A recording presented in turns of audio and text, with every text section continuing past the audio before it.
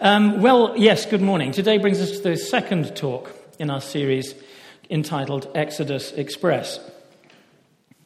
That really is quite bad, isn't it? Exodus Express. I'm calling this talk, As Often Happens Today, Moses and the Change Management Curve. Woo-woo. Is that weird or what? If you missed the first talk, please take time to catch up with the podcast. In it, we saw why Exodus is so vital to our understanding of the whole Bible. Why Exodus is often called the controlling narrative of the Bible.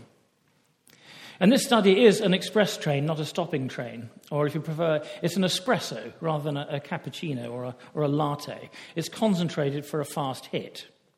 The scenic bus tour approach, the lingering cappuccino approach certainly have their place in our study of God's Word. But, feel free to read around these sermons as much as you like and go to do the extracurricular on it. And then bring your questions maybe to home group or to pub church on a Friday lunchtime. But our job in these Sundays is going to be just to get the story told and to hit Mount Sinai running at chapter 20, just a bit after Easter. In chapters 1 and 2, we saw the suffering of the Israelites when they were enslaved in Egypt. And we also witnessed God's first preparations of what's going to be his answer to their cry for help. Those chapters introduce Exodus, and by extension, we could say introduce the whole Bible, as primarily this story of a people and their God. And secondarily, one where God chooses to act through a particular person. And the catchphrase of Talk 1 was, the plan is a man. One thing that an Exodus mindset, which is shared by all the Bible writers, and should be shared by its readers as well, one thing an Exodus mindset assumes, which is very different from our own culture, is that our lives are to be experienced primarily as the story of a whole people group. St. Paul expounded the same sort of idea in 1 Corinthians 12 when he spoke of the church as a body and all of us as different parts. I might be a pectoral muscle or a pancreas or something unmentionable, but we all play our part in making the body work together.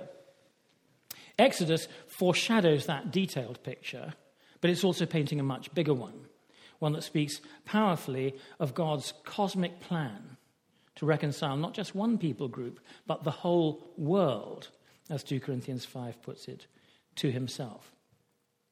We left Moses ruined, a man on the run, a prince of Egypt now wanted for murder. He escaped into Arabia, married the daughter of a local priest, and began raising a family. And chapter 2 closed with God taking knowledge of Israel's suffering and remembering his covenant with their forefathers, with Abraham and Isaac and Jacob. And we'll have more about covenants to come later on in this series, so I shan't explain it now. We're going to read 2 chapters today, and this time I want to break them down into 4 bite-sized chunks, or relatively bite-sized. Some of them are a bit chewier than others, showing 4 essential stages in God's preparation of Moses, who is the principal agent in his wonderful plan for his people Israel. First is the calling. So grabbing hold of an unsuspecting Moses and putting the plan on his radar for the first time. Then comes the objections that Moses raises. And the third section deals with God's answers to those objections. And finally, we find Moses kind of agreeing to the plan and finally agreeing to take action. Those of you who have any business training or in change management or have read the appendices, as I'm sure all home group leaders have, to the home group leaders manual, will recognize those 4 stages as exactly the same as what change management theory talks about as the change management curve. 4 stages. Could we have the slide up, possibly? Can you find it? Can you locate it?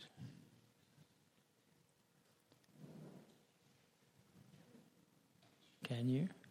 Otherwise, I'll have to describe it to you, which would be much more difficult. That'll do.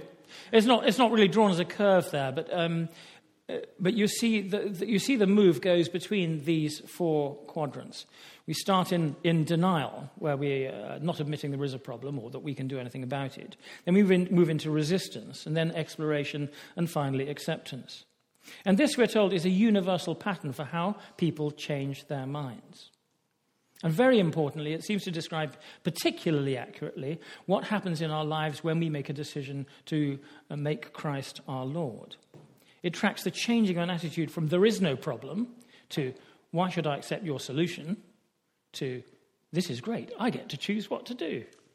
And eventually, then perhaps with a little bit of encouragement to, okay, then you're right, what do I do?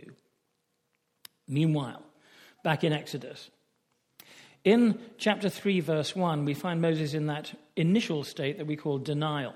There's no problem, or if there is, I can't do anything about it. Douglas Adams brilliantly refers to this in his wonderful 4-book trilogy that later became a 5-book trilogy. Yeah, The Hitchhiker's Guide to the Galaxy. I hope you're all familiar. He says, he describes how this huge spaceship can be totally concealed from view by pressing one button on the dashboard that's called a somebody else's problem field. As often happens today, God's first step is to confront Moses with an unexpected reality. As if you're walking down the West Sands one day and all of a sudden a massive spaceship just appears parked on the beach in front of you. Let's read chapter 3, starting at verse 1. This is part 1, denial and God's calling. Now Moses was keeping the flock of his father-in-law Jethro, the priest of Midian. And he led his flock to the west side of the wilderness and came to Horeb, the mountain of God. And the angel of the Lord appeared to him in a flame of fire out of the midst of a bush. He looked, and behold, the bush was burning, yet it was not consumed. And Moses said, I'll turn aside to see this great sight, why the bush is not burned. When the Lord saw that he turned aside to see, God called to him out of the bush, Moses, Moses. And he said, Here I am. Then he said, Do not come near. Take the sandals off your feet, for the place on which you're standing is holy ground. And he said, I am the God of your father, the God of Abraham, the God of Isaac, the God of Jacob. And Moses hid his face, for he was afraid to look at God. Then the Lord said, I've surely seen the affliction of my people who are in Egypt, and have heard their cry because of their taskmasters. I know their sufferings, and I've come down to deliver them out of the hand of the Egyptians, and to bring them up out of that land to a new and broad land, a land flowing with milk and honey, to the place of the 6 named tribes. And now, behold, the cry of the people of Israel has come to me, and I've also seen the oppression with which the Egyptians oppressed them. Come, I will send you to Pharaoh, that you may bring my people, the children of Israel, out of Egypt. Now this, if you were ever in a Sunday school, is the well-known story of the burning bush. An ordinary living thing invested with a completely different nature, a supernatural fire. No wonder Moses went to look. The bush was on fire, but it remained completely unharmed, verse 2, living unscathed, even though it was engulfed in flame. Now this is a vivid picture of Moses' life, as it will soon be. A human life, like any one of ours, filled with a potentially dangerous but incredibly beautiful otherness, which is the fire of God's presence. When the Holy Spirit came upon the apostles in Acts 2, he came in tongues of fire that rested on their heads without burning them, changing them but not harming them. And with their classical sort of Jewish Exodus mindset, their thoughts must have run immediately to this story about the burning bush. Now, this burning bush event is often described as a Christophany, which means an appearance of Jesus himself long before his actual birth. The spiritual being in verse 2 who's able to inhabit a fireball, this angel of the Lord, as he is known, seems in verse 4 to be identical with God. In verse 6, he speaks God's words exactly as God would, using I language, not you language. So it does seem to be God. But whether or not we buy that Christophany theory, there's a great deal we can learn here from the order of events through which God first calls Moses. This would make a good sermon in itself. But the express train just toots its whistle, woo woo, and moves on. So a quick view is all you get from the window. 1, the attention-grabbing miracle. 2, the personal, specific calling by name rather than, oi, you there. 3, the pause for Moses to reply, indicating that he's actually attentive. 3, the establishment of boundaries in verse 5. 4, the clear identification of God in relation to both Moses, the God of your father, and of the entire people, the God of Abraham, Isaac, and Jacob, verse 6. 5, the statement of God's motivation, his compassion on the people, verse 7. His intention, verses 8 and 9, to act on their behalf. 6, their astonishingly brief first outline of his plan. It's just broad brushstrokes, isn't it? And finally, the amazing therefore in verse 10. I have decided to act, therefore you go. And if you remember, Jesus echoes that same paradigm in the Great Commission in Matthew 28. All authority in earth and heaven has been given to me, therefore you go. This is something we better get used to about God. He acts out of love for his people and out of his unchanging faithfulness to his promises, but he chooses to act through ordinary people. Here, as often happens today, the plan is a man, and not one who'd have been our first choice either. Don Francisco, if you remember him, picks up this frequent theme of God's unlikely heroes in a song about Balaam and the talking donkey, which you find in Numbers 22. Anyone remember that story? And the song ends, so when the Lord starts using you, don't you pay it any mind. He could have used the dog next door if he'd been so inclined. Could have used the dog next door if he'd been so inclined. In these first 10 verses, God engages in what we might see as classic first stage change management in Moses' heart and mind. He first grabs his attention, then confronts him with the problem and the part he has to play in solving it. And Moses certainly wasn't in denial about the existence of the problem. The whole reason he was stuck out there with a bunch of sheep in the middle of Arabia was because of the problem. But as often happens today, for many of God's people, he was in complete denial that he could do anything about it. And to be fair, that was based on a pretty accurate self-assessment. But maybe that was precisely the problem with his worldview, that he was doing a self-assessment. If he'd taken full account of the love, the faithfulness, the power of God, he might have sought God's help when he was back in Egypt. His own abilities had made him a murderer and a fugitive. But had he understood God's abilities and his willingness to work through an ordinary human being, a sinful woman or man, then perhaps he could have had this conversation 40 years earlier.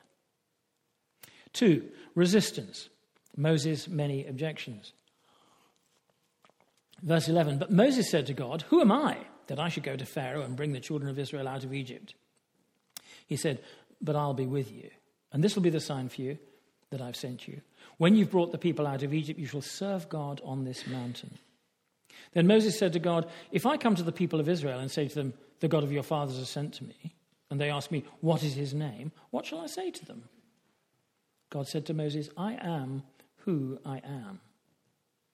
And he said, say this to the people of Israel, I am has sent me to you. God also said to Moses, say this to the people of Israel, the Lord, the God of your fathers, the God of Abraham, the God of Isaac, and the God of Jacob has sent me to you. This is my name forever, and thus I am to be remembered throughout all generations.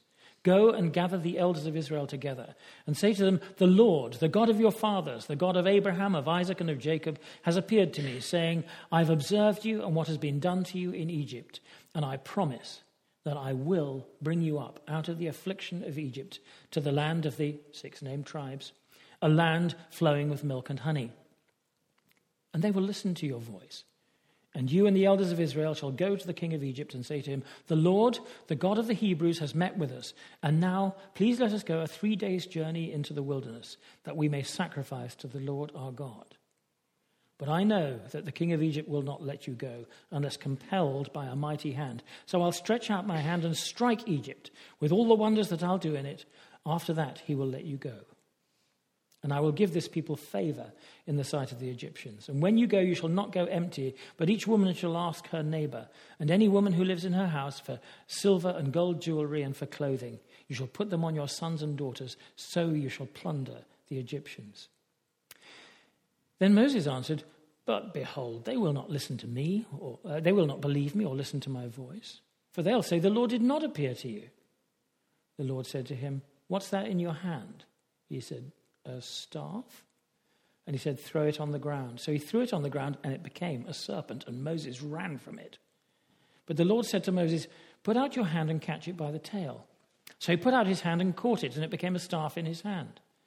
That they may believe that the Lord, the God of their fathers, the God of Abraham, the God of Isaac, and the God of Jacob, has appeared to you. Again, the Lord said to him, put your hand inside your cloak.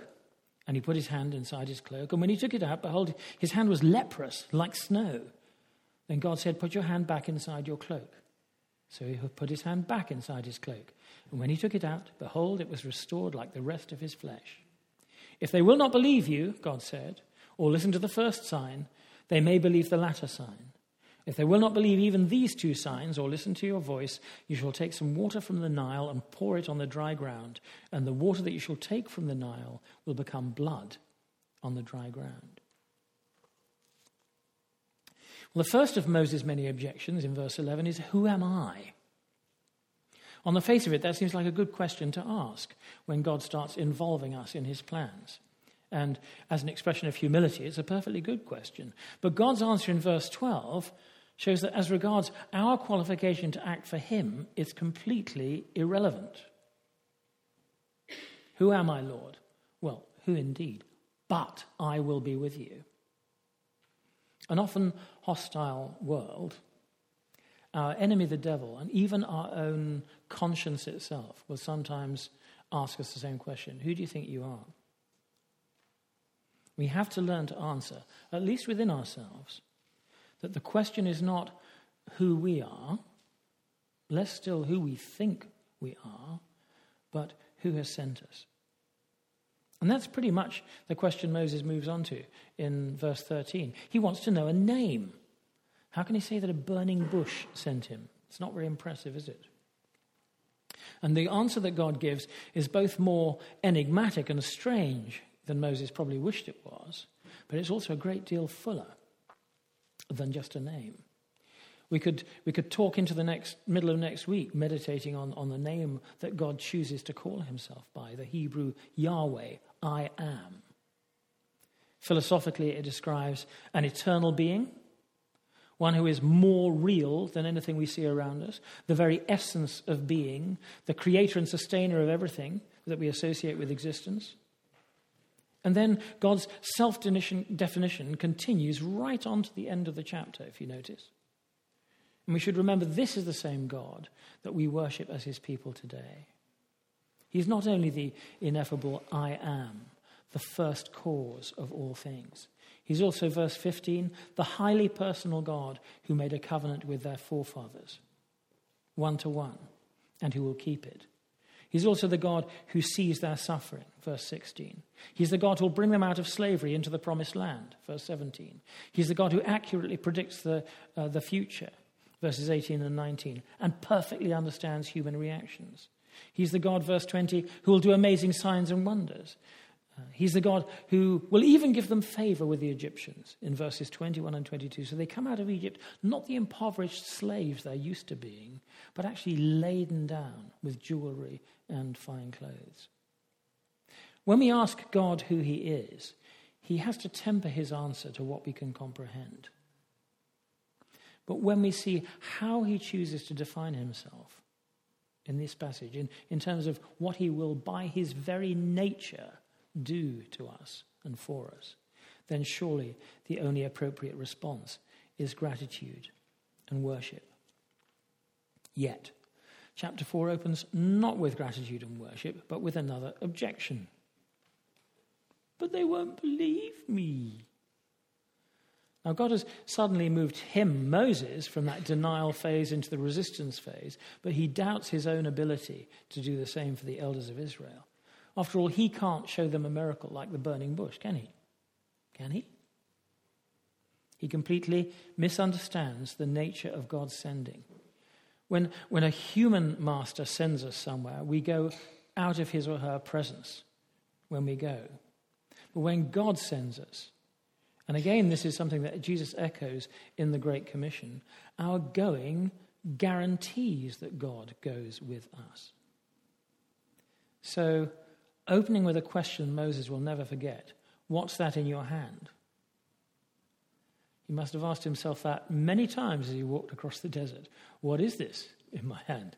Is it a staff or is it a snake? Beginning with that question, what is that in your hand? God shows Moses the signs and wonders he's going to do to convince the Egyptians. It must have been hard to look at that staff in quite the same way, or lean on it with the same confidence. Likewise, after he put his hand in his cloak and it became leprous and came out all well again, he must have been a bit slower to use the expression, I know this desert like the back of my... Now gotcha. He's now running out of excuses, isn't he? And I think at this point he's moved in that wonderful diagram that I'm sure you loved so much. He's moved from the second stage of resistance, into stage 3, which is exploration. If I do this, what does that mean? Verse 10. But Moses said to the Lord, "Oh, my Lord, I'm not eloquent, either in the past or since you've spoken to your servant. But I'm slow of speech and tongue," he said eloquently. Then the Lord said to him, "Who made a man's mouth? Who makes him mute or deaf, seeing or blind? Isn't it I, the Lord? Now therefore go, and I will be with your mouth and teach you what you shall speak." But he said, "Oh, my Lord, please send someone else." Then the anger of the Lord was kindled against Moses, and he said, "Is there not Aaron, your brother, the Levite? I know he can speak well. Behold, he's coming out to meet you, and when he sees you, he will be glad in his heart. You shall speak to him and put the words in his mouth.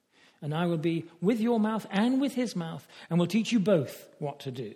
He shall speak for you to the people, and he shall be your mouth, and you shall be like God to him. And take in your hand this staff with which you shall do the signs." And now that Moses has seen God turn his staff into a snake and switch leprosy kind of on and off like a light switch, we can be pretty sure that he now accepts he'd better do what God says, at least sometime. And, as often happens today, that sometime can go on for some time. All the same, he's been forced to think, what happens if I do go ahead with this? What will it be like? When he comes to imagine himself in front of those crusty old elders, verse 10, how on earth is he going to explain himself? This is the guy who abandoned his enslaved people twice, once to go and live the life of Riley in the oppressor's palace, and a second time fleeing abroad as a murderer and outlaw. Now he turns up, aged 80, to lead them out of slavery? That's a pretty hard sell, isn't it, in human terms? But of course, verse 11, he has to think about it in heavenly terms. Whoever we are, however feeble we might be, can God empower us or not? God has been very patient up to this point, but in verse 13, Moses does finally overstep the mark. The old-timers who brought me up used to say, you can either say, "Yes, Lord," or you can say, "No." What you can't say is, "No, Lord." Moses calls God Adonai, Lord, but he refuses to obey him. No wonder God is angry. You see, there's no room for modesty when God tells you to do something, false modesty or true modesty. There's only room for obedience. But angry as he is, verse 14, God doesn't just give up on Moses and choose somebody else. He actually gives way to Moses in this and appoints Aaron as his spokesman. It's extraordinary, isn't it? We might well wonder if this is really the best thing for anyone concerned, that God's plan should be adjusted to suit the faithlessness of a man. Now, good change management outlaws anger entirely as a motivating thing. And it says in James 1, the wrath of man does not produce the righteousness of God. We're never going to get anyone to change their mind by getting cross with them. But God's anger is a different thing, different nature altogether. It's untinged with any weakness or self-doubt or insecurity. It seeks the best for us at all times. And though he does get angry with Moses here, there's nothing in his response that really shows that. Rather, he generously removes Moses' final objection and helps him move at last, you will say, from stage 3 into stage 4, which is acceptance.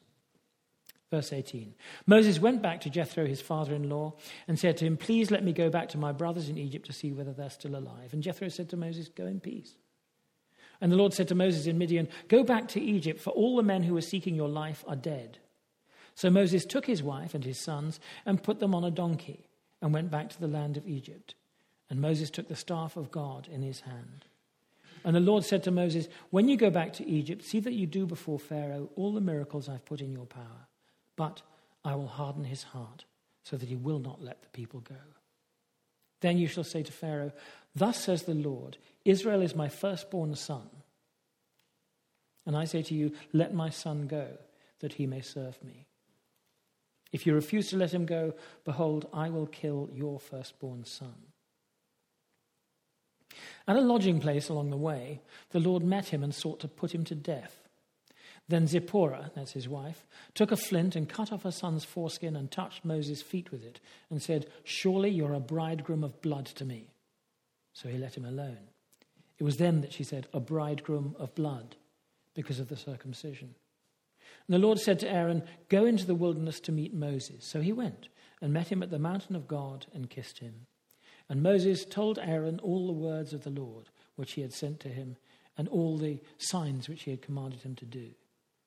Then Moses and Aaron went and gathered together all the elders of the people of Israel. Aaron spoke all the words that the Lord had spoken to Moses and did the signs in the sight of the people. And the people believed. And when they heard the Lord had visited the people of Israel and that he had seen their affliction, they bowed their heads and worshipped. As often happens today, once Moses decides to obey God, then things move pretty quickly. And, as often happens today, with each step along the path of obedience, God reveals more and more of the plan. Even though God has spoken, it's important to get the blessing of our authority figures if we can. And in verse 18, Jethro immediately, in the circumstances rather strangely, gives his. One suspects that, as often happens today, God had been working behind the scenes, preparing not just Moses, our hero, the central character, but other characters in the mix as well. And it's at this point that the Lord speaks again, verse 19, with a completely new encouragement. The arrest warrant has, as it were, expired. This is the kind of encouragement that we can expect from the Lord only after we say yes to him. He actually wants us to say yes when it seems more difficult than it's going to be, because it is going to get difficult along the way. Then as they go, verse 21, God speaks again, revealing still more of his purposes in regard to Pharaoh. And this is a famous old chestnut about, was God unfair to Pharaoh? Was God unfair? And it's long been a sort of favourite stalking horse for those who prefer to sit in judgment on God's holy word rather than let it sit in judgment on them. And you'll come to it in a couple of weeks when Carol and I are sunning ourselves in Penang. So good luck with that. But in fact, sneak preview, the plague chapters that Jesse's going to be taking you through, what you're actually going to see is that Pharaoh at first opposes God because his heart was already hard. Then he opposed God because he hardened his own heart quite deliberately. And only after that does God say, okay, if that's what you want, I'm not going to let you turn back. Anytime you're tempted to soften, I'm going to just harden your heart again and make an example of you. And the point is that if we really want a showdown with God, then we can have one. But I don't recommend it. In verse 22, God reveals yet more of himself and his purposes for his people when he calls Israel, plural, his firstborn son. singular. Now, isn't that what he calls Jesus? Mess with your mind? Good. But perhaps Moses should have paid a bit more attention to this language about the firstborn son. An essential element in the covenant God made with Abraham was the circumcision of every male child, and it's something that Moses simply hadn't done. It must have been an area of his life that he tried to hold back from God. But, as often happens today, once we engage fully in obedience with God, then those things get exposed and have to be dealt with. As we used to say in the police, we can do this the hard way or the easy way. What's it going to be? And Moses chose the hard way. And perhaps that's because maybe his non-Jewish wife, Zipporah, didn't want their baby circumcised. That's another, as often happens today. People that we love pulling us away from purity before God. And for us, as for Moses, it has to be dealt with. If that interpretation is correct, then hats off to Zipporah, who then deals with the issue ruthlessly when push comes to shove. It is she who performs this emergency circumcision with a handy flint. Ouch. And her former reluctance would explain maybe why she chucks the severed foreskin at Moses' feet, calling him a bloody bridegroom. It is marrying him that has brought this bloodshed into her family. But there's at least one other possible interpretation. Perhaps it was actually the other way around. It was she who'd been saying all along, let's get on and circumcise this boy. Maybe it was Moses who had deliberately not done it because he'd actually turned his back on God when he felt rejected and alone. Or perhaps he simply never got round to it. That would be quite male, wouldn't it? That interpretation as well would be a fine example of an as often happens today. The great man of God corrected by his wife.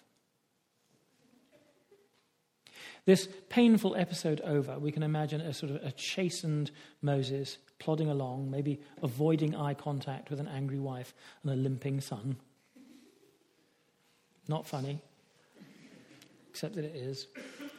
Journeying on back to the mountain where he first met with God. And there, by divine appointment, they meet his even older brother, Aaron. Now, Aaron, clearly a man who hears from God, as we see in verse 27, is instantly on board with this plan, unlikely as it sounds.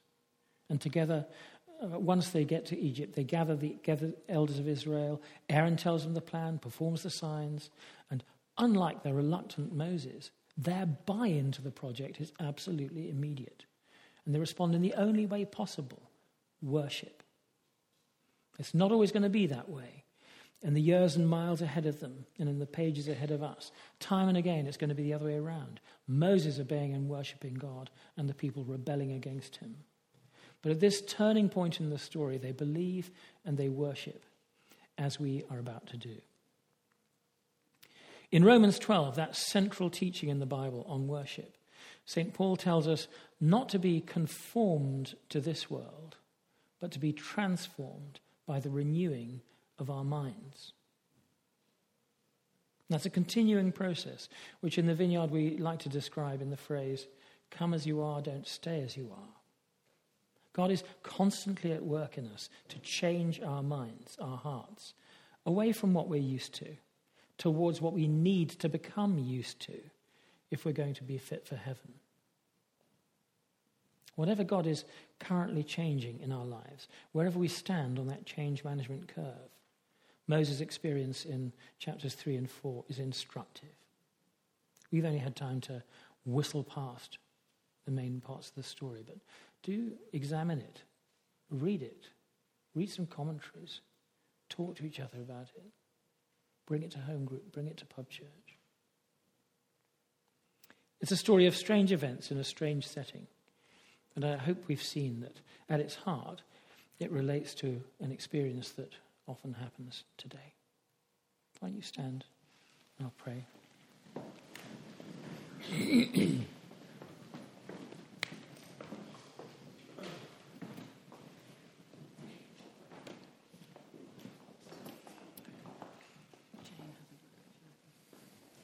Lord and Father, we thank you for your work in Moses' life. We thank you for your care for your people.